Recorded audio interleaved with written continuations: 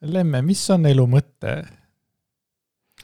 Minu elu mõte on armastada ja olla armastatud. Ma kunagi defineerisin selle enda jaoks ära, ma arvan, kui ma olin 20. alguses, kusagil sinna kanti, siis ma tegelikult juba tajusin ära, et see on nagu see, mida mina tahan oma elus edasi anda ja ise tunda. Et see on kuidagi kõige alus justkui. Tavai. Mis on sinu elu mõte?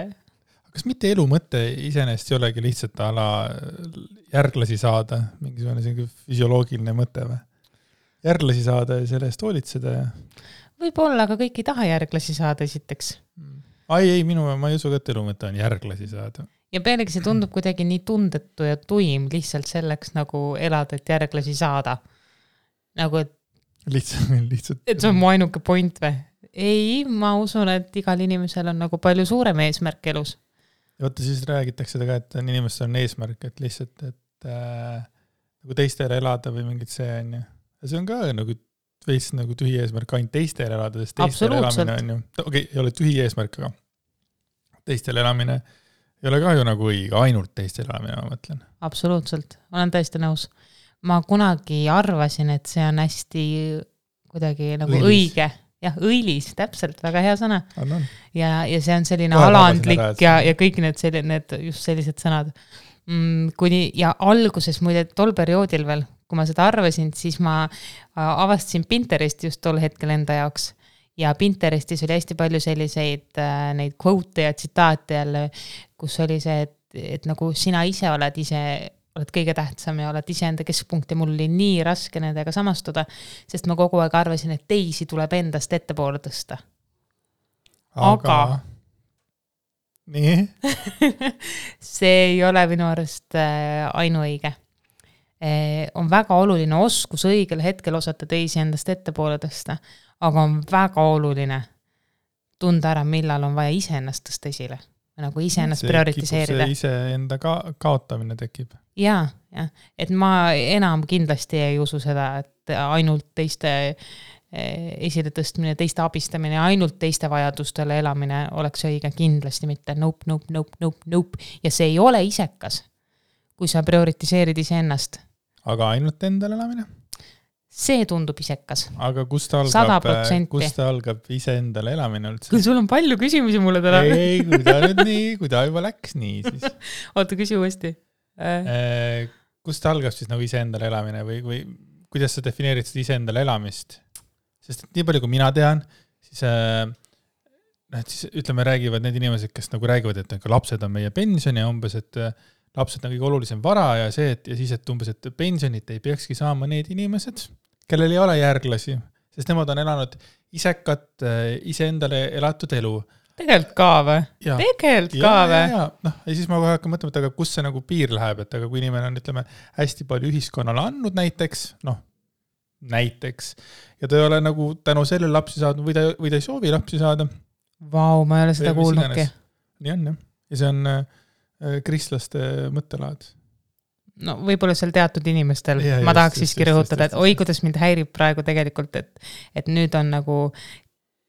ma isegi ei oska seda sõnastada. Aga ärme lähe sinna. Ärme rändima mine praegu. Lähme sinna tagasi, kus ma mõtlesin, et kust algab siis see ise elatud elu, mis ei ole siis nagu väärtuslik. Oi kui raske. Ma arvan, et nagu kõikides põhimõtteliselt eluvaldkondades on tasakaal, on võtmesõna. Et see oskus leida igal ühel see piir, kus sa suudad ise funktsioneerida, tunda rõõmu elust, teha neid asju, mis sind teevad rõõmsaks. Ja ka samas nagu leida see tasakaal, et ka teisi kaasata, et mitte elada tõesti ainult mina. Ega see pole ka päris okei minu arust. Aga kindlasti järglaste saamine ei ole minu arust elu eesmärk ja see küll ei tohiks olla nagu mingi pensioni määrajaks. Ma ikka pean selle ära mainima. Aga... Ja ma arvan, et nagu naine ei ole ka mõeldud ainult selleks, et poegida. Absoluutselt mitte. See on nagu nii vana kooli arvamus. See on nagu nii kohutav. Ma mäletan. Ma arvan, et ma olin umbes 17-18. Davai. Kui mul oli üks tuttav, kes oli sama vana kui mina, naisterahvas, kristlane. Ja nagu mina aru sain, siis tema maailmavaated olid hästi kitsarinnalised või ta on, mitte nagu, okei, ma ei taha liiga ka teha, aga ma nägin ära, et tema näeb seda maailma hoopis teistmoodi kui mina. Ta oli nagu palju vähem haritud. Nii anatoomiliselt kui ka üleüldse seksuaalsuse teemadel. Ja ta oli 17 või 18, kui tema arvas täiesti kindlalt, et seksi ainuke point ongi saada lapsi. Nagu, ja kui mina seda kuulsin, ma ei tea, mina olin juba selle maani, ma olin juba ammu avastanud tegelikult porno ja eneserahuldamised ja kõik sellised asjad. Ma lihtsalt kuulsin suu ammuli teda. Ma nagu kas tõesti või? Nagu, et ta isegi ei tajunud ära, et seks võiks olla naudingu eesmärgil või mingitel muudel variantidel, et mul lihtsalt tuli see praegu meelde. Probleem on siis ikkagi nagu perekonnas on ju? Või kus saada siis see? Ma ei tea, kas te kuulsite seda praegu, aga meie kassid panid just... Jah, kaklesid taustal. Nägin siit. Vaata. Appikene kiisud kaklevad. Okei, vabandust, kuhu me pooleli jäime? Kas asi on perekonnas või ühiskonnas? Jaa, kõiges. Ma ei öelnud ühiskonnas, ma küsin, kas asi on perekonnas. Alustasime sellest, mitte ühiskonnas. Ühiskond on kindlasti väga... Jah, aga veider on see, et tal oli õde paar aastat noorem. See on tõesti veider. Ja, aga tema õde oli minuga hästi sarnase mõttelaadiga. Tema õde, kes tegelikult oli mingi 3-4 aastat noorem, mõtles samamoodi nagu mina ja oli palju eneseteadlikum, et see on ikka ka mingisugused, kui tal ei ole seda isiklikku huvi mingite selliste teemade vastu või kui ta ainult tahabki näha mingit seda elada omas maailmas, mitte nagu avastada, katsetada, vaadata erinevaid maailmapilte, nagu avardada oma maailmaringi, silmaringi, siis võib-olla tekivadki hästi sellised konkreetsed mõttelaadid. Aga see on lihtsalt minu spekulatsioon. Ma ei ole mingi psühholoog või psühhiaater või ma ei ole õppinud neid teemasid, see on minu arvamused. Igaks juhuks ütlen. Aga mul oli nagu kahju tolles hetkes tegelikult selle inimesega rääkides näha või kuidagi ma mäletan seda mõtet, et ma ei tea, kas nagu, kuidas tema üldse nagu defineerib, mis asi on näiteks siis on ju armastus või mis on armumine või mis käib selle kõigega kaasas, et kuhu see seks sinna vahele sobitub või mis on tema jaoks intiimsuhe. Inimene, kes tegelikult 17-18 aasta vanusena nagu arvab, et seks on ainult järglast saamiseks. Kust läheb see piir? 18, ma arvan, et ka mina mõtlesin teistmoodi, mis see on intiimsuhe. No kindlasti, aga lihtsalt... Võib-olla tema jaoks oligi intiimsuhe, oligi kallistamine ja mingi selline asi, paitamine ja... Võib-olla, ma ei tea, ma ei oska seda öelda. Seks kui selline võis tunduda selline veider asi, mis on nagu Kas sina oskad defineerida, mis on sinu jaoks armastus? Armumine? Kust läheb see vahe? Mis on nagu praegu sinu jaoks intiimsus? Võtame praeguse hetke. Ma mõtlen nüüd selle peale, kas ma olen sinusse olnud nagu armunud? Ma arvan, et ma olen. See on väga huvitav mõttekäik, jätka palun. Et alustame sellest. Aga kuidas see ära tunda, et armusest on armastus? See on hoopis palju suurem küsimus. Ja minu siin räägitakse, mingisugused targad inimesed räägivad, et mingi armumise periood kestab mingisugused kindlad kuud ja mingisugune kindel hulk päevi umbes ja siis kõik see edasi on umbes, et see ei ole armumine. Ja kas armumisest saab üldse armastus? Kas sinul on vastus või oled sa mõelnud sellele? Ma arvan, et armastus tekib, kui inimest õpid sügavamalt tundma. See on nagu niisugune mõte, et mitte ainult see, et vaata, armumisega on niimoodi, et siis tunduvad kõik asjad lahedad, isegi need veakesed, vaata. Minul on selle kohta selline oma nägemus, et armumine ongi sellised esmased lõõmavad intensiivsed tunded, kus sa vaatadki võib-olla partnerit läbi natuke roosade prillid, et kõik, mis ta teeb, tundub ilus ja hea ja tore. ja armastus on nii-öelda karmilt öelduna valik. Kui sa näed inimese, sa ei näe enam kõik, et on ainult ideaalne ja kõik on jube hästi, sa näed ka neid vigu, aga sa otsustad hoolimata sellest, sa armastad inimest, sa tahad temaga koos veeta aega, sa pühendud talle, sa tahad, et suhe toimiks, sa ei anna alla lihtsalt, kui tekivad raskused. Sa tunned mingisugust nagu rohkemat sidet. Sellega seoses on ju olnud ka see teema, et kui me sinuga saime sõpradeks, siis me kutsusime teineteist hingesugulasteks. Ja Sugulane. Ei oli ju. Rääkisime teisest nagu soulmates. Ongi hingesugulane, ma hakkas praegu mõtlema sugulane. Jaa, aga hingesugulane. Ja siis, kui ma tol korral otsisin jälle tsitaati ja quote selle kohta, nagu ma ikka on ju, siis oli selle kohta kaks nagu kategooriat, kes hingesugulane see, kui sa leiad nagu just kui oma elupartneri, oma armastatu või hingesugulane sõbrana. See nagu saigi kahte moodi defineerida. Nii et see sobis mulle väga hästi, ma sain võtta täpselt selle, nagu, mis minule tol hetkel sobis. Sina kui sõbrana hingesugulane ja kui me läksime suhtesse, siis tegelikult muutusid sa elupartneriks just kui hingesugulasena. Aga see oli armunud või? See on hea küsimus. Ma arvan, et pimesi salaja jah, aga ma kunagi nagu ei julgenud seda enda jaoks nagu tunnistada või defineerida. Tagantjärgi on hea kaagutada. Ma arvan, et selline nagu armumine, kui selline tuli mõned kuud enne, kui me suhtesse läksime, too suvi. Läksime septembris suhtesse 2017 oli äkki. Kaotlusin korraks.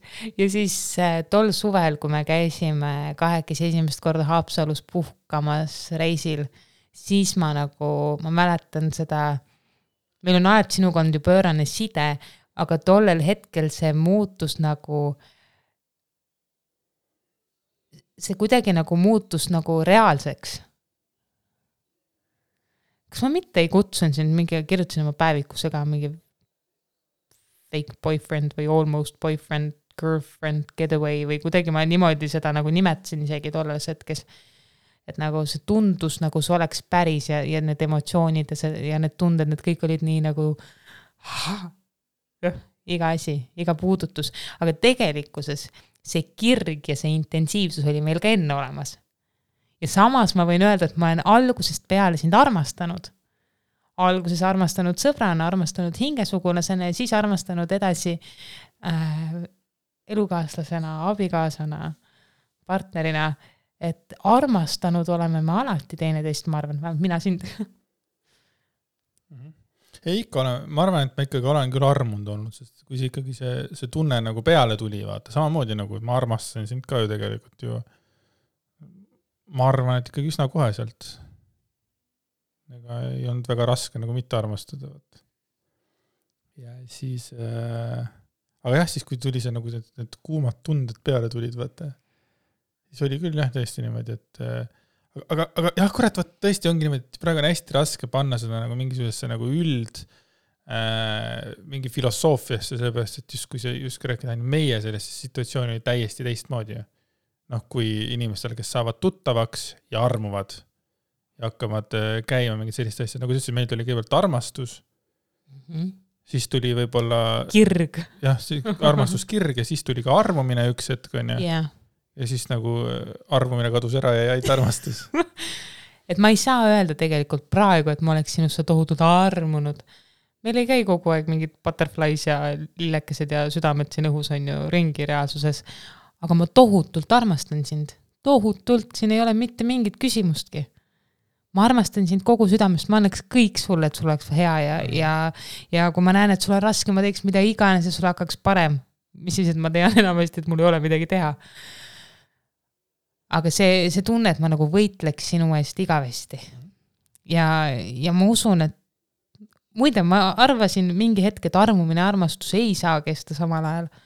Aga nüüd mul on tunne praegu rääkides, et saavad küll, sest see on meil olnud.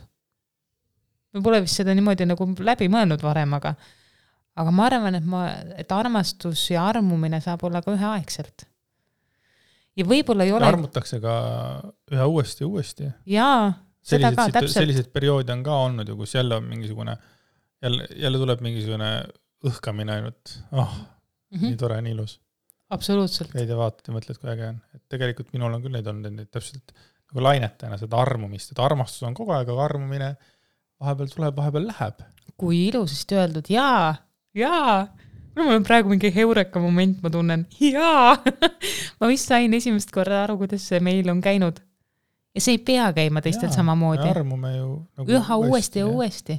Sest me inimestena muutume. Kuidas just see enam ütlesid, et sa enam ei ole mõs armunud? No praegusel hetkel ma ei tunne, et oleks seda mingi praegu ei ole. Äkki homme olen jälle. Aga see ei ole mingisugune halb asi, et kui sa ei ole nagu pidevalt kogu aeg ei tunne seda liblikaid kõhus ega. See ei ole füüsiliselt võimalik ka nagu. See oleks päris jah. Väsitav lõpuks. Et väga tore on vahepeal omada ka sellist rahulikumat aega. Ma ei oska seda öelda normaalselt. Aga see võiks olla see... ei saa öelda, mille poole püüelda, et ikka üha rohkem armudest, ega seda ei saa nagu peale suruda. Aga ma arvan, et see on üks armast, kui inimesed kaks inimest teineist väga armastavad, siis see on nagu võimalik ju. Ja kui sa armastad teist, siis sa nagu tahad ju ka pingutada. Püksivööd. Tõmbad kõhu sisse ja läheb. Aga jaa, see on... Aga mis sa arvad, kui meie tundsime nagu seda hingesugulust ja võib-olla mõned paarid ei tunne üldse sellist asja? Siis mina ei saa aru sellest. Kas sinul on olnud varasemates nagu suhetes, kas sa oled tundnud ka mingit hingesugulust, et kas sul näiteks võib-olla elus mitu hingesugulast? Või on see ikkagi selline nagu armumine? Ma ikkagi nagu arvan seda, jaa. Aga ma arvan, et eks mul eks-abikaasaga oli ka ikkagi, mul oli väga, väga hea oli nagu mingi piirini selles mõttes. Mingi piirini, jah. Aga kas te kutsusite ka teineteist hingesugulasteks? Ei, ma arvan, ma tean, üks sõnagi ei teadnud, et olemas on. Nice. Kes teab äkki, olles sama mõistusega, mis praegu äkki oleksin. Aga noh, ma olen seda korduvalt nagu oma elus öelnud ka, et ega minu jaoks nagu ei saa olla nagu head täisväärtuslikku suhet, kui nagu vaim ei ole ühtne, vaata. Et nagu ükskõik ilus naine ei ole, siis kui ikkagi nagu meil puudub see, ma ei tea, ajukeemia ei ole nagu ühine, siis see ikkagi kaob. Nagu, ja seda enam mul ongi nagu hästi raske nagu mõista neid inimesi, kellel on ainult füüsiline selles mõttes nagu siis armastus, aga see on sellepärast, et mina ei ole seda tundnud ja mina ei oska seda tunda äkki. Pigem on nagu probleem, ma arvan, selles. Mulle meeldis väga see, et sa ütlesid mulle just hiljuti, et sa vajad minult soojust, kui sul on raske. Et see nagu, see paneb sind tundma nagu, kuidas see õige mõte on, sa tead küll, mis ma mõtlen. Kui meil on nagu konflikt, siis sa vajad, et ma oleksin soe sinu vastu. Ja võib-olla nendel hetkedel just ma muutun hästi külmaks, sest ma tahaksin tõmbuda endasse. Need võivad olla ka mingid minikonfliktid, jah. Tahad, et ma oleksin pliit. Ma tahan, et sa läheksid soe. Järgmine kord ma tõmbatud pliidi juurde. Puudega köetakse see pliit, võtta. Sa saan hea puudega naise. No, võib ka nii öelda. Ma pidin seda välja tegema. Vaata, vist seal ei ole ju puuet. Ei, ametlikult ei ole, jah. Töövõimetus on. Aga seda ka ei maksta. Sellest nii palju räägin. Aga ei, sul on täitsa õigus selles, et soojust ma vajan ja et kui me ikkagi tülitseme sinuga, mida me teeme ikka vahepeal, et mida külmemaks sa siin aja jooksul muutunud oled, seda raskem on meil, ütleme, peale tüli kohe nagu asjad korda saada ja mu eesmärk ei ole jälle nagu panna sind vastutama sellest, et sina oled külmaks muutunud. Ei, mina võiks ka soe olla, asi ei olegi selles. Kaks kerget jonnipunni koos selles hetkes, aga kuhu ma tassin tegelikult selle tekstiga jõuda, on see, et mul on tunne, et see on nagu mingi uus versioon intiimsusest. nii, eraelu või? Intiimselt eraelu, jah. See nagu soojuse otsimine teineteisest. Intiimsus ei pea olema ju alati füüsiline, see on kuidagi selline vaimne soojus ja see suhtlemise soojus, mida me teineteiselt vajame, mis annab meile kindlustunde, et teine on meie jaoks olemas.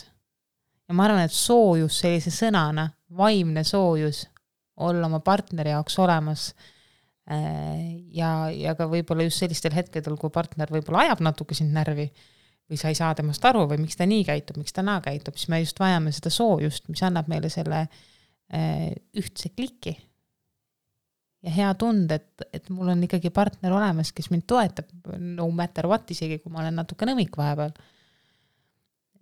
Ma kuidagi tajusin ise seda, et võib-olla see on sellist nagu uutlaadi intiimsuse vajadus meie puhul. Sest ka mina vajan seda soojust absoluutselt sinult ja ma ei ole võib-olla osanud seda ka siis jälle öelda, et ma ise ei taipa vahepeal, mida ma vajan. Lihtsalt käin, ma tunnen, et mul on raske ja ma ei oska sõnadesse panna, mida ma vajan. Mina ei tea, mida ma vajan.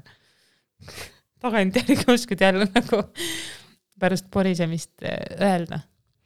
Kindlasti me vajame ka füüsilist lähedust ja sellist, mina eriti naudin neid õrnusi ja paisid ja ma olen ka tajunud, et vahekorras olles igasugune õrn kõditus, pai, vahet ei ole mööda selga, ma juba I'm lost. Et see mõjub mulle lihtsalt just see õrnus kuidagi viimasel ajal, mida mina otsin. Ma olen vist hellaks muutunud. Ma võin praegu mõtlema jälle. Milline sügav endasse vaatamine. Aga see ka kell on olnud?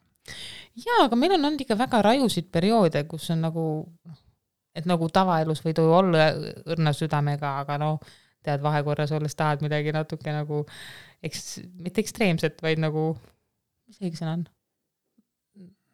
Actionit. See on raiuvat? Ei, mitte päris. Mõnikord seda ka. Et jah, sellised mõtted. Aga sina, kui suur olulisus on praegu sinul vaimsel intiimsusel versus füüsiline intiimsus? Kas need on võrdsel tasandil või vajaksid sina praeguses eluhetkes midagi nagu rohkem kui teist? See on, ma arvan, et ikkagi 50-50, aga ikkagi mul on rohkem vaja mõistmist, et mul on alati elus vaja, et mind mõistetaks ja et mind toetataks. Et ma arvan ikkagi, mul on see vaimne pool on ikkagi alati olnud nagu suurem igal juhul. Et kui vaim on paigas, siis tuleb ka füüsiline kaasa. Absoluutselt. Ja ikkagi, see on ikkagi selline mängulisus, vaata, et nagu, et puudutused ja mingid kelmikused või sellised õigetel hetkedel õiged asjad, et need ju kipuvad ikkagi pereelus või mingid stressi rägastikus või mis iganes töömuredes ja mis iganes, ma ei tea, kipuvad vahepeal nagu ununema, et ega meil siin ka, et kui me siin alustasime hullutsi vahepeal teitimisega, see oli ka ju hullud teitisime, mis oli november, suutsime ilusasti järjest teha iga nädal mingi 6 aega ja siis laksti kõik sjo. Me käisime küll perega puhkama seda küll, aga omavaheline aeg nagu väljaspool kodu nagu kadus ju. 2 kuud põhimõtteliselt me ei käinud väga midagi tegemast, kahekesi. Ja kuidagi, minul tuli tööstress ka suurelt peale ja mõtted kodus muutusid ka hästi tööalaseks ja kuidagi nagu probleemide lahendamise keskseks mul kogu aeg. Ja mõtted, mis kodus ka käisid peas, et ühest küljest nagu tegeled istud perega koos, aga samal ajal mõtled nagu mingitest muudest asjadest, oled mõtetega mujal. Aga õnneks mul on hea meel nüüd see, et me oleme ühiskalendrisse hakanud panema jälle teiti kirja ja me suutsime siin, mis on nädala aja jooksul 3 teiti teha või, mis tulid spontaanselt, 1 oli planeeritud, aga 2 tulid spontaanselt, olid nagu väga, väga vahvad, et anname uue võimaluse jälle, proovime uuesti. Ei, praegu on jah tore olnud, et praegu on just selle sükene nagu õige aeg sellest nagu rääkida, vaata, ongi näed, sellest ei räägi siis, kui nagu seda ei toimu ja siis, kui see jälle toimu hakkab, seal on nagu kuidagi nagu tuleb jälle teemaks. Või kas on mingi alateadlik, et ärme sellest räägi või see on lihtsalt see, et meil ei toimu ja siis ei räägi sellest? Siis võib-olla nagu ununeb ära, muud asjad on nagu esikohal. See kõlab karmilt, et ununeb ära, aga ununeb ära, no. Suhe ongi nagu töö ja mida vanemaks inimesed saavad, seda rohkem sellest aru saavad, vaata. Ja mida kauem on koos oldud, seda rohkem tööd on vaja. Mida kauem on koos oldud, võt jah, mitte mida vanemaks saadakse, mõni inimene võib olla 8. suhtes. Ja siis tundub, et jälle, et on jama ja see liigub edasi, vaata, et vanusega ei ole siin ikkagi vaimne küpsus või?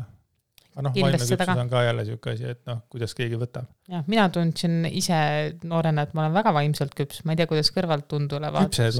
Küpse tundusid? Küpse kartul. Jah, aga tundsin küll küps. Ise endale. Ma alati tundsin, et ma olen just kui see inimene, kes sobib vanemate inimestega kokku, et ma nagu oma vanustega nii palju ei klapi. Tolles, kui ma olin mingi 20-ndates. Ma ei tea, miks. Sul lihtsalt sattusid vanad sõbrannad? Võib-olla seda ka, jah. Aga nüüd ma jälle näiteks tunnen hoopis teistmoodi. Et, väga palju sõltub ikkagi sellest, kes su kõrval on. Nagu ma olen seda varem öelnud, et kui mul on olnud kõrval inimene, kellel on äge kann, siis ma olen kannitüüp. Kui mul on kõrval inimene, kellel on suured rinnad, siis ma olen rinnatüüp. See kuidagi on sellega nagu adapteerud sellega, vaata. Ja sama on, ma arvan, ka sõprade, sõbrannade ja mingi töökoha ja kõigega on see, et kui sul on parasjagu selline töö, nagu sul on, siis sa natuke räägid selle endale nagu meeldivamaks, rääkimata sellest, et sel hetkel nii ongi, sa ei saa rääkida, oi kui õnnetu, ma olen kõik on halvasti. Absoluutselt. Et ikkagi tuleb hinnata seda, mis sul on ka. Ja see on väga hea näide sellest, kui tegelikult nagu muutumisvõimelised inimesed on, kui nad tahavad. Et kui sa ütled ka, et sa olid vaata kannitüüp mingi periood ja mingi periood ongi tisitüüp ala, nagu kui nii öelda. Seda on väga hea kuulda, sest see on täiesti okei, kui meile meeldib oma partneri juures mingi füüsiline asi. See on ju väga tore. Absoluutselt. Aga inimesed muutuvad ajas, meie keha ei pea jääma kogu aeg samasuguseks. Minu keha ei ole samasugune nagu enne sünnitust. Aga ma näen, et sa armastad mind ikka. Ja võib-olla ta ei ole mingi pööraselt palju muutunud, aga mingid asjad minu enda jaoks. Aga mina, tead mida? See on nii veider asi, ma sest rääkinud enne ka, aga ma tunnen, et ma olen tegelikult iseendaga täiega nagu mingis rahus mingid päevad. Ja siis on mingid päevad, kus ma olen täiesti nagu obsessed selle üle, et miks mu kaalunumber on selline ja miks ma ei suuda seda teha või miks ma olen selline ja selline. Ja siis järgmine päev jälle ma olen nagu hullult chill. Ma olen nagu nii ebastabiilne. Või see ongi lihtsalt selline elukestev protsess.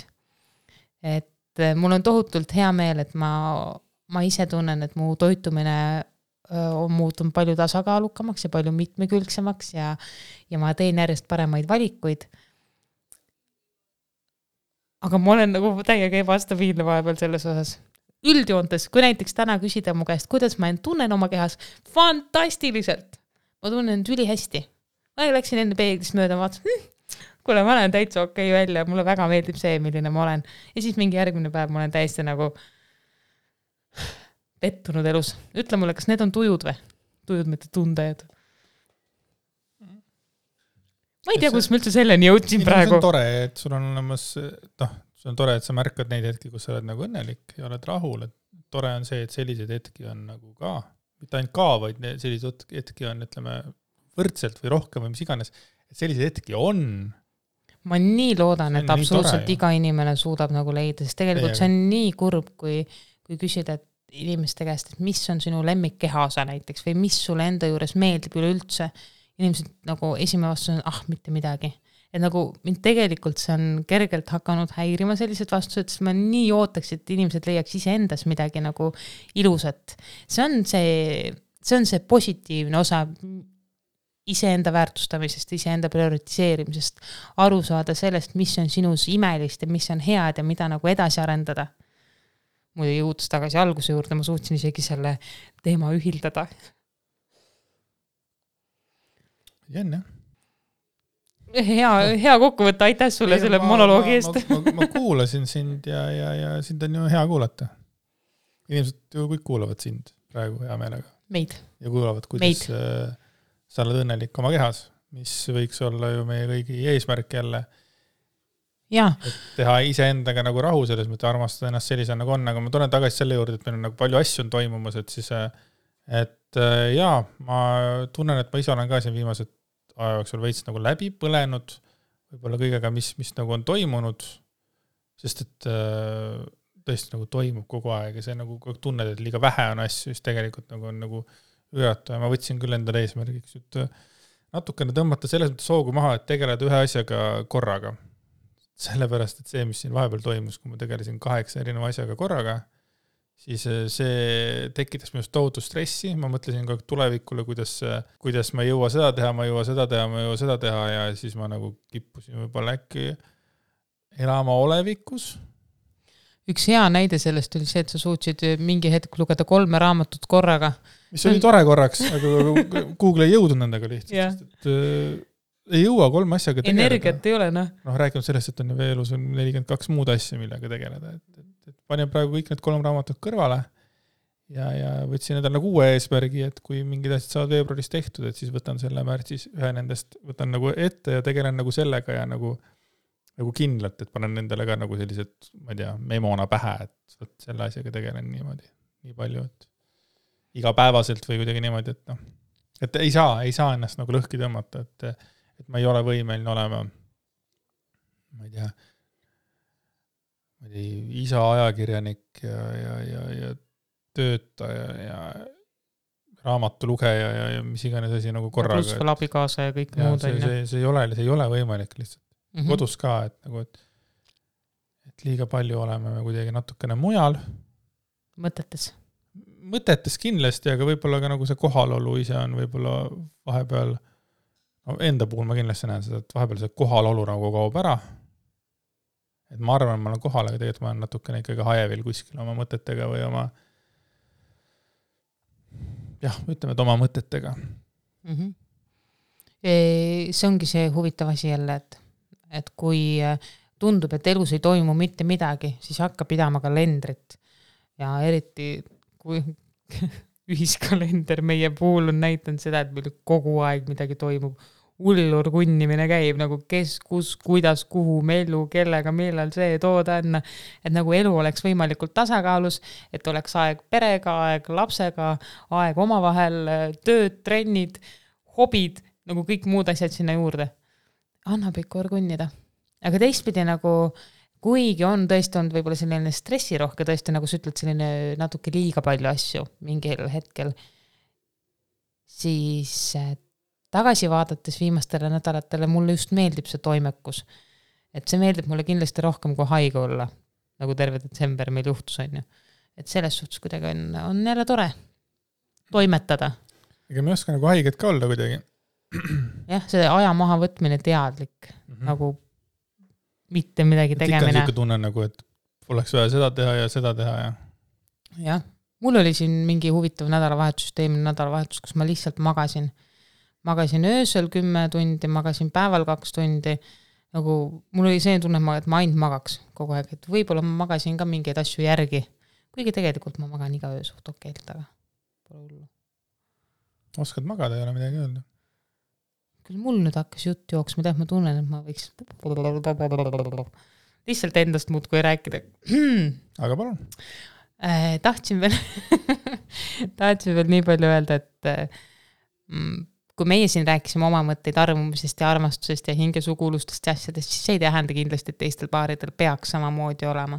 Muidugi võib-olla see on väga tore, aga võib-olla inimesed teistes suhetes näevad hoopis teistmoodi seda, et kuidas nemad defineerivad armumist ja armastust ja see on täiesti okei. Iga suhe on erinev. Jaa. Minu kõik suhted on täiesti erinevad.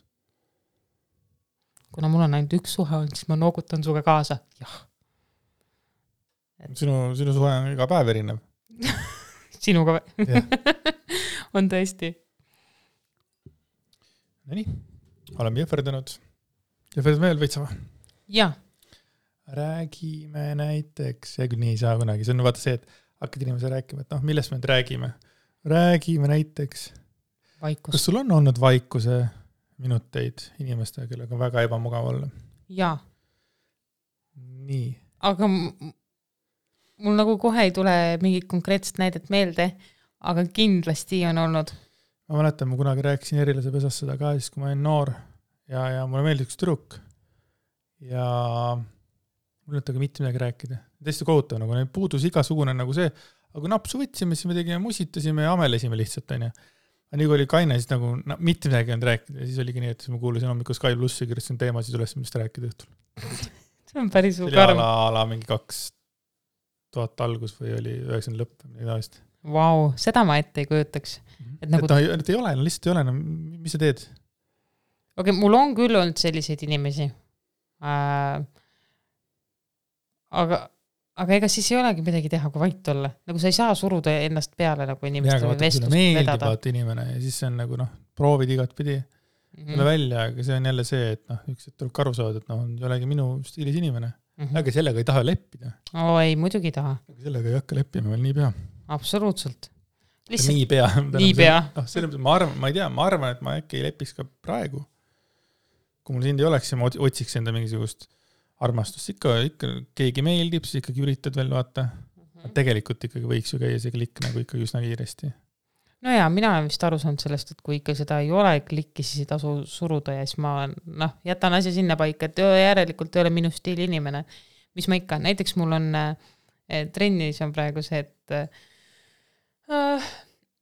ma hingasin, et kui ma annan trenne, siis ma kohtun riietusruumis ikka inimestega. Mitte ainult ei anna, vaid siis, kui ma käin MyFitis ka ise trennides. Ja on mõned treenerid, kellega mul ei ole mitte midagi rääkida. Näiteks annan oma trennid ära, vahetan riideid, tuleb teine treener, ütleme tere. Mõlemad vahetavad riideid täielikus vaikuses. Nothing. Ja selles suhtes, et ma tean, et ma olen nagu üritanud paari inimesega nagu suhelda, aga mitte midagi ei tule sealt. Ja siis, siis lööd käega ja lõpuks oledki vaikuses. Nagu mida ma siis pressin, et tere, head aega ja mõlemad vahetavad riided ära ja lähevad oma eluga edasi. Ja natuke naljakas on küll selline asi. Võib-olla tahaks suhelda, aga lihtsalt ei oska mingit tühja tähja, ei taha tühjast tähjast juttu teha. Ja siis on mõni inimene, kes tuleb on ju sul sinna riietusruumi ja kohe lööb ruumis ära ja sul on nagu koheselt nagu mingi hea klapp ja väga chill jutustada ja see on nagu ülitore. Et sellised inimesi ikkagi on. Nüüd sa räägid juba ikkagi nagu tavainimeste suhtusest, mitte nagu enam mees, naine. Jaa, absoluutselt. Kes sa ei ole treeneritega samas ruumis, kes on teisest soost? Ei ole tõesti. Veel ei ole muisu ära heteroseksuaalseid neid tubasid. Ühistubasid. Uniseks, Jaa. Ära unusta ära, et mul ei ole olnud eelnevalt mingeid suhteid nagu väga, kus ma saaks seda praktiseerida seda, et mul oleks mingisugune partner, kellega mul ei ole midagi rääkida. Partner. No, ei ole selliseid situatsioone elus olnud. Aga tavainimestest rääkides mul on ka nii, mul on nii freaking, see on hästi kohutav lihtsalt. Et ma vaatasin jõusaali nüüd. Ma rääkisin ainult ära. Just tulin gymist ära ja läksin MyFitnessisse üle. Ja millega ma MyFitnessis ei arvestanud, oli see, et kõik mu tuttavad ja kunagised tuttavad, kõik käivad seal. See on nagu vaimselt on hästi raske. Kohe selgitan, miks. Võiks ju mõelda, et oi kui tore, endis on seal palju tuttavaid ja sõpru. Et kuidagi see gymmis olles oli nii hea, et me nagu suutsime Jürtsiga tekitada sellise mõnusa area enda ümber, et me ei saanud sealt ühtegi sõpra endale. Et eelnevates jõusaalis me oleme saanud nagu kamalaga sõpra ja ainult üks jutustamine käis. Me jõudsime gymmi ja siis me kuidagi läks nii, et me ei leidnud ühtegi sõpra, mis üks hetk nagu muutus tohutult naudinguks. Tuligi, et sa läksid trenni ja ma läksin trenni, tegin oma trenni ära. Ülikaif oli. Ei olnud mingit chit-chati, mingit jorupit, kõik oli äge, vaata, ainult Jürtsiga vahepeal iskasime käppa ja rääkisime oma juttu. Aga ju meil kumagi ole sõpru seal, jumalegi gymmis.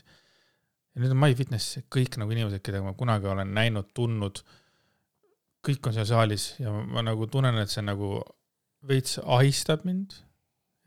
Kas see, et sa pead rääkima inimestega? Mitte see, et nad seal on ju? Jah, pigem see ikkagi, et inimesed tulevad ja tahavad rääkida ja see on teise maailma probleem, et ikka tore ju keegi suga rääkida tahab. Ja siis ma olen ka aru saanud, et mul on probleeme sellega, kui ei räägita minu tingimustel. Väga huvitav. Kui asjad toimuvad minu tingimustel, on mul mugav. Kui mina lähen kellegagi rääkima. Siis on okei. Ja teen mingisugune jutu algust ja siis ütleme, see jutt läheb niimoodi, siis on nagu chill. Aga keegi tuleb minuga rääkima, siis ma olen nagu mingis teistsuguses positsioonis ja asi ei ole selles, et ma tahan nagu juhtida, vaid pigem ongi selles, et kas ma nagu tahan seda vestlust pidada. Aga samas on ka see, et ma tahan juhtida sellepärast, et see on ka vana hea tuntud tõde, et mina lähen, küsin inimesest, kuidas sul läheb, ta vastab, ma lähen selle inimese, lähen selle inimese sisse nagu oma selle jutuga, vaata, mitte füüsiliselt. Aga kui keegi, ja siis järsku on mingisugune inimene, küsib minu käest, kuidas sul läheb? Fuck, ma ei osanud seda oodata. Ja see on nagu päris kurb tegelikult, et ma nagu ise olen niivõrd, selles mõttes nagu agar küsima, aga ma väga kuidagi tunnen ebamugavalt, kui minu käest küsitakse. Mis on väga huvitav, sellepärast, et sa ju nii avalikult on ju, teed podcast asju. Aga see on jälle, see on fucking minu tingimused. See on minu tingimused, me siin sinuga istume. Selles mõttes, et räägime sellest ja viime jututeemat täpselt sinna, kuhu me tahame. On ju. Et kuna ma olen nagu käinud psühholoogi juures siin nüüd mõned korrad, et siis ma olen aru saanud seda, et ükskõik kui avatud ma enda arvates ei ole, siis mul on mingid uksed on kinni ja hakkan mingitest teemast rääkima, siis ma ei saa nendest teemast rääkida, mitte mul oleks valus, aga mul ei tule sealt midagi ja ei tulegi. Ja need teemad jäävad kuidagi sinna paika. Ja see on nagu huvitav tähelepanek lihtsalt enda suhtes. Et kui kõik käib minu tingimustel, siis on nagu okei. Ja nüüd ongi küsimus, kas see on nagu puhtalt nagu kontrolli teema, kas ma tahan kontrollida kõike, et ma tean, et ma ei saa kontrollida kõike, muidugi ma tahan kontrollida mis iganes asju, mis on nagu võimalik kontrollida. Ma kipun vahepeal unustama, et ma ei saa kontrollida kõike. Kas see kontroll tekitab sinust turvatunnet? Absoluutselt, kindlasti. Ma arvan, et ärevushäirega inimestes ongi nagu turvatunne nagu oluline, vaata. Ja siis, kui ma olen mitu korda pidanud vastama küsimustikule, vaata see ala, et see on, et perearstile, psühhiaatrile, psühholoogile, kõik on sama küsimustik, et kas sa, ma ei tea, öösiti magad ja kas sa mingid asjad on. Ja siis kas sa tunned ärevust? Kas sa tunned ärevust on ja siis kui on küsimus see, et kas sa kardad inimestega suhelda? Ma olen nagu täitsa nagu segaduses. Ma ei oska sellele vastata. Sellepärast, et üks osa minust tahaks öelda, et ei, ma ei karda, mitte, ma nagu suhtlen naudinguga. Mingi teine osa on minust niimoodi, ma ei tahaks inimestega suhelda. Ja lihtne näide on see, et kui ma lähen üksinda mingisugusesse seltskonda, kus võõrad inimesed, kõik, see on, minu jaoks on see seltskond on läbi, surnud, pidu on läbi. Et ma ei ole võimeline osalema sellises toredas vahvas seltskonna jutus ja sellises asjas. Kus ei ole sinu inimesed? Kus ei ole minu inimesed, see on täiesti nagu vastu näidustatud. Ja et see on ka selline, et ma tulen tagasi küsimuse juurde, et nüüd ongi küsimus selles, et kas ma olen kontrollfriik või siis mul on lihtsalt on suhtlemisega mingid häired, aga ma ei oskagi vastata sinna, seepärast, et ma mõni päev olen 4, mõni päev olen 0. Ma ei tea, kuidas sinul on? Mina hakkasin hoopis mõtlema selle peale, et kui palju sa tunned meie suhtes, et sul on vaja näiteks kontrollida jututeemasid või mingeid asju, et kas sa nagu suhtes ka tunned seda vajadust? Et meie omavaheline suhtus on hoopis ju teistsugune kui sinul ja mingil nii-öelda tuttaval või poolvõõral. Aga loomulikult ma olen sellise hetki, kus ma nagu tahan, et meil oli siin hiljuti ka üks situatsioon, kus ma tulin ja ma olin hästi... Ma tahtsin hullult hakata sinuga rääkima, mul hästi palju emotsioon oli sees, hästi palju emotsioon oli sees ja ma tulin tuppa, ma ütlesin midagi, sa kuulsid valesti, sa kõndisid minema, minul oli what? Ja algas kõik sellest, et sa kuulsid lihtsalt valesti. Ja ma ei saa midagi sellega teha, et ma valesti kuulsin. Ja automaatselt minul kadus tuju ära, nagu kõik see emotsioonid, kõik nagu olid maha uhutud. Taaskord, ma ei taha panna sinule mingisuguseid, nagu sina vastutad minu tunnete eest. Asi ei ole selles, lihtsalt minul kadus see soov ära sellel hetkel, et ma tundsin, et ei ole nagu see hetk, kui ei ole nagu praegu õige aeg, sest et kuidagi alustasime vale jalaga seda asja. Ehk siis sinu tingimustel tuleb mingeid vestlusi pidada? Aga samamoodi on sinul, kui absoluutselt, mina ei ütle üldse vastu. Mingi täiesti mingisuguse, ma ei tea, võib-olla sinu jaoks negatiivse fooniga vastu, siis sul on ka okei, praegu ei ole see hetk, et see on ikkagi mõnusad momendid. Ma arvan, et see asi on ikkagi igal inimesel, et kui sa ikkagi tahad rääkida, siis sa räägid, et see tingimus, ma arvan, meil ikkagi võikski olla. Et kui me ikkagi ei soovi rääkida, siis nagu austatakse seda soovi, aga raske on austada teise inimese soovi, kui tema ei soovi rääkida. Tahaks ju teada, mis teise inimese peas toimub ja mis ja miks ja kuidas. Et jah. Suhtlemise asi on ikka, see on varem ka meil siin jutuks tulnud, ega see inimeste omavaheline suhtlemine on ikka minul on alati olnud hästi üllatav see, et mul on mõned tuttavad, kes on tunduvad hästi ekstraverdid,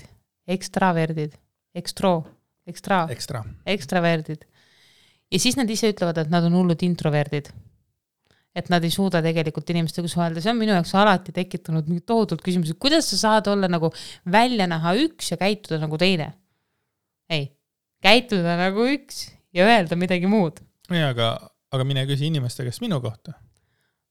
Täpselt, siin ongi see, et ma olen hakanud aru saama, et tegelikult see ongi selline, üks asi on see, mida inimesed välja paistavad ja sa võidki tunduda tohutult sotsiaalne, aga see ei tähenda seda, et sul ei oleks tegelikult metsikut ärevust suheldes või ongi see, et sul on vaja, et need suhtlused toimiks sinu tingimustel, sest see vähendab sinu ärevust. See tekitab sinus paremat tunnet, kui see ongi sinu tingimustel tehtud vestlus. See ei tähenda, et sa ei tahaks näiteks jõusaalis nende inimestega suhelda, aga sa lihtsalt tahaksid, et see oleks sinu valitud ajal, sinu valitud teemadel, siis sa ei ole nii ärev ja ärevustunne on vastik. Aga ma näen ka seda ka teiste puhul, näiteks, et kui ma mäletan seda, kui me müüsime võhkarite pusasid, tegime väikse laadungi ja siis müüsime neid ilusti maha ja ma käisin neid nagu, kes Tartus olid, siis otsusime viin ise need kohale ja siis oli jälle niimoodi, et mina läksin ja ma nägin, et nendel on ebamugav või see mitte ebamugav, vaid nemad olid need sellised nagu mina lendasin nagu selles nagu positiivselt peale, jälle juhtohjad olid minu käes ja ma nägin, et nendel olid nagu vaiksemad ja võib-olla mõned inimesed tundsid ebamugavalt. Keda sa kuulad iga päev, see absoluutsus on nagu, kohe nägin ära seda nagu samasugust nagu, ma arvan, et sellist nagu väikest ebamugavust äkki. Või ka ehmatust, et mõni inimene ehmatab ära, kui teine on tohutu emotsiooni ja energiaga lendabki peale. Ma ei läinud päris kaela, aga ma ikkagi nagu käsi pihku ja naeratan ja tänan neid, et nad kuulavad saadet ja ostsid pusa ja küsin, kuidas läheb vaata ja selles, et ma kujutan ka, et see võib olla muidugi. Natsukene hirmutav.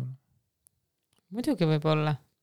Aga täpselt see on see, mida mina tahan, et ütleme, mulle teeks inimene, ütleme, keda mina austan ja ütleme, kelle, ma ei tea, mörtsi ma ostan või kelle saadet ma kuulan või keda ma nagu fännan, siis ma usun, et mina just tahaks, et niimoodi käitutaks nagu minuga. Ja seda tuleb üldse ikkagi ette, et me kujutame ette, kuidas meiega võidaks käituda või tahaksime, et meiega käitutakse ja siis me proovime ise mingeid sarnaseid asju välja nagu näidata. Ei, see on nagu suheteski. Teen sulle seda, mida mina tahan või suhetes võib-olla sõbra suhetes, töösuhetes, migas asjas absoluutselt. Et nii see on, jah. Sest ma ei tea ju teise inimese armastuse keelt, keda ma ei tunne. Jah, kindlasti ja kõik ei taha armastust saada ka, tuttavad nii-öelda, sa ei saagi nagu lennata armastusega alati peale tuttavatele, pooltuttavatele sõpradele. Edasi voolates oleks veel see ka, et kas meil on vaja olla kellegile nagu just nagu meeldivad, et minu jaoks on see ka hästi oluline, et ütleme, et nagu jääks nagu, minu seltskonnas oleks nagu inimesel mõnus olla ja siis näen inimesi, kellel on nagu täiesti pohhui, vaata. Nii, kus nüüd siin on see õige nagu õige piir, vaata, selles mõttes, et väga rasked küsimused. Ja, et täpselt, et ma olen ka mõelnud, et tahaks ka olla selline inimene, kellel on lihtsalt nagu vaatab kurja näoga, keegi teeb kurja näoga või ei ole nagu osa mingist asjast, vaata. Mis iganes, ma räägin töökollektiivsest asjadest, või sõpruskonnast või midagi.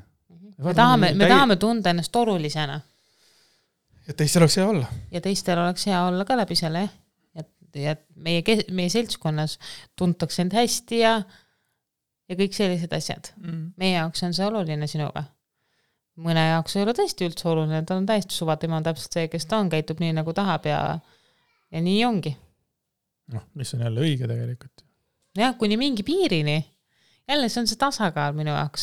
Võib-olla meie lähme ka mingi hetke omaga iseendaga nagu äärmusesse, et nagu me tahame olla meeldivad, me tahame olla osavõtlikud. Me panime hiljuti, õigemini mina panin hiljuti Instagrami üles. Sa tegeled meie positiivset eraelust Instagramiga. Jaa, panin üles ühe pildi ja siis sa ütlesid mulle pärast, et äkki inimesed arvavad, et meil tuleb saatekülaline. True. Et me oleme otsustanud, see saade on kulgenud täpselt nii, et me oleme tundnud mingi periood, kunagi alguses mõtlesime, et siin saates võiks käia ka vahepeal külalisi ja teha teiste inimeste lugusid kuuldavaks. Ja meil oli esimene külaline, keda me tahtsime kutsuda, oli kes see teeb, Piret Laos. Jah, oli tõesti, neid mõtteid oli siin igasuguseid. Aga siis me mingi hetk tundsime, et see saade ikkagi ei ole selline nagu külalistega saade, et see on ikkagi lihtsalt meie elust ja ongi selline tore pisikene asi ja see ei pea olema nagu ma ei isegi oska öelda, mis asi. Ühesõnaga me tundsime, et see on täpselt õige sellisena, nagu see praegu on olnud. Ja siis kuhu ma selle jutuga jõudnud? Tahan ka, kus sa tahad jõuda sellega? Oota, mul ei mingi mõte. Anyway. Ja siis sa lihtsalt ütlesid mulle, et see Instagrami pilt on äkki inimesed arvavad, et keegi käis meil külas saates. Just, me panime pildi üles, lämme pani tähendab. Jaa. Ma ei tea, mis ma kordasin seda, sorry, räägi edasi. Aga tegelikult oli ülitore asi see, et üks kuulaja kirjutas meile ja ütles, et ta tahaks, et kas ta võiks meile külla tulla, et ta on Tartus ja äge oleks nagu näost näkku näha. Aga ta ei olnud selles nagu tavaline kuulaja, ta on ikkagi olnud meiega pikalt. Andnud palju tagasisidet. Andnud tagasisidet, häälsõnumeid lemmega kirjutanud ikkagi peamiselt. Ja mul oli ülitore meel selle üle. Kõlas normaalselt, väga hea. Ma mõtlesin eestikeelse lause üle lihtsalt. Ja siis ta käis meil külas ja ajasime juttu ja nii tore oli kuulda ka nagu tema maailma ja kus tema tuleb ja mis on tema elu rõõmud ja valud ja mured ja selline elude jagamine, mis mulle väga meeldis. Ja siis me juhuslikult lihtsalt tegime siin podcasti toas, tegime pildid, et igaks juhuks nii-öelda selgitus siis kõigile, et ei, me tõenäoliselt ei võta siia jätkuvalt saatekülalisi. Ja lõpuks on ma ainukene, kes arvas seda, et see pilt näitab nagu me tuleks külaline. Võib-olla tõesti, aga siis sa oled eriline. Ainuke eriline. Olen tõesti. Lihtsalt selline tore asi, mida öelda. Et meil on väga hea meel, et kui keegi vahepeal tuleb meile külla. Meil on üldse hea meel, kui nagu kuulajad annavad endast teada. Ja see on üks asi, mida ma nagu hakkasin mõtlema, enne ma ütlesin, et mulle ei meeldi, kui inimesed tulevad muga rääkima või ma ei saa öelda, mulle ei meeldi, ma lihtsalt teate küll. Tekitab natuke ebamugavust mõnikord. Aga mida ma nagu tegelikult väga ootaksin, oleks just see, et nagu inimesed, kes kuulavad minu saateid, et nemad võib-olla tuleks ja ütleks, et tšau, kuulan saadet või ma ei tea, et see mulle väga meeldiks, ma alati nagu tunnen ennast õudselt hästi need korrad, kui inimesed on tulnud minu juurde ja öelnud, et nad kuulavad ja austavad seda, mida ma teen ja see on alati mulle hästi nagu positiivselt mõjunud. Sest ega neid kordi ei ole nagu väga palju olnud, neid kordi on olnud niimoodi piisavalt. Ma olen sellega täiesti nõus. Selline asi on alati väga. Mitte piisavalt, nagu mitte piisavalt palju, aga mitte ka väga vähe. Et neid võiks rohkem olla või? Võiks olla rohkem. Selge. Aju jookseb juba kokku tead selle kõige peale. Ja mul oli mingi mõte, mis ma tahtsin öelda ja selleks tuli meelde. Nii tore, et mul vahepeal asjad meelest ära lähevad. Kõigile armsatele, kes ei ole sotsiaalmeedias märganud, siis meil on tegelikult olemas 6 salaosa, mida saab meie käest osta, kirjutada meile, vahet ei ole kas Messengeri või Instagrami ja 3 € üks osa ja seal on võib-olla natukene mahlasemat juttu, mõnikord rohkem sisekaemusi ja sellist salastatud kõrvadele juttu, mida me oleme nõus jagama. Ja sellega te saate toetada ka seda, et me saaksime iga aasta hoida intiimselt eraelus saadet siin üleval internetis. Just. World Wide Web, www. World Wide, see ongi www. World Wide Web. World Wide Web. World Wide Web. Ütlesi kiiresti, all the things she said. Ei, ma ei suuda seda. All the things she said. Tuli välja. Jaa, aga jah, sellega läheb vahet sassi. Oli tõesti. Olgu, kuulge, aitäh, et te kuulasite meid. Oli väga chill. Kirjutage joonistage ja ja kuulmiseni. ja mitte ükski kuulaja ei ole tavaline, kõik on väga erilised. Aitäh teile, tšau! Tšau!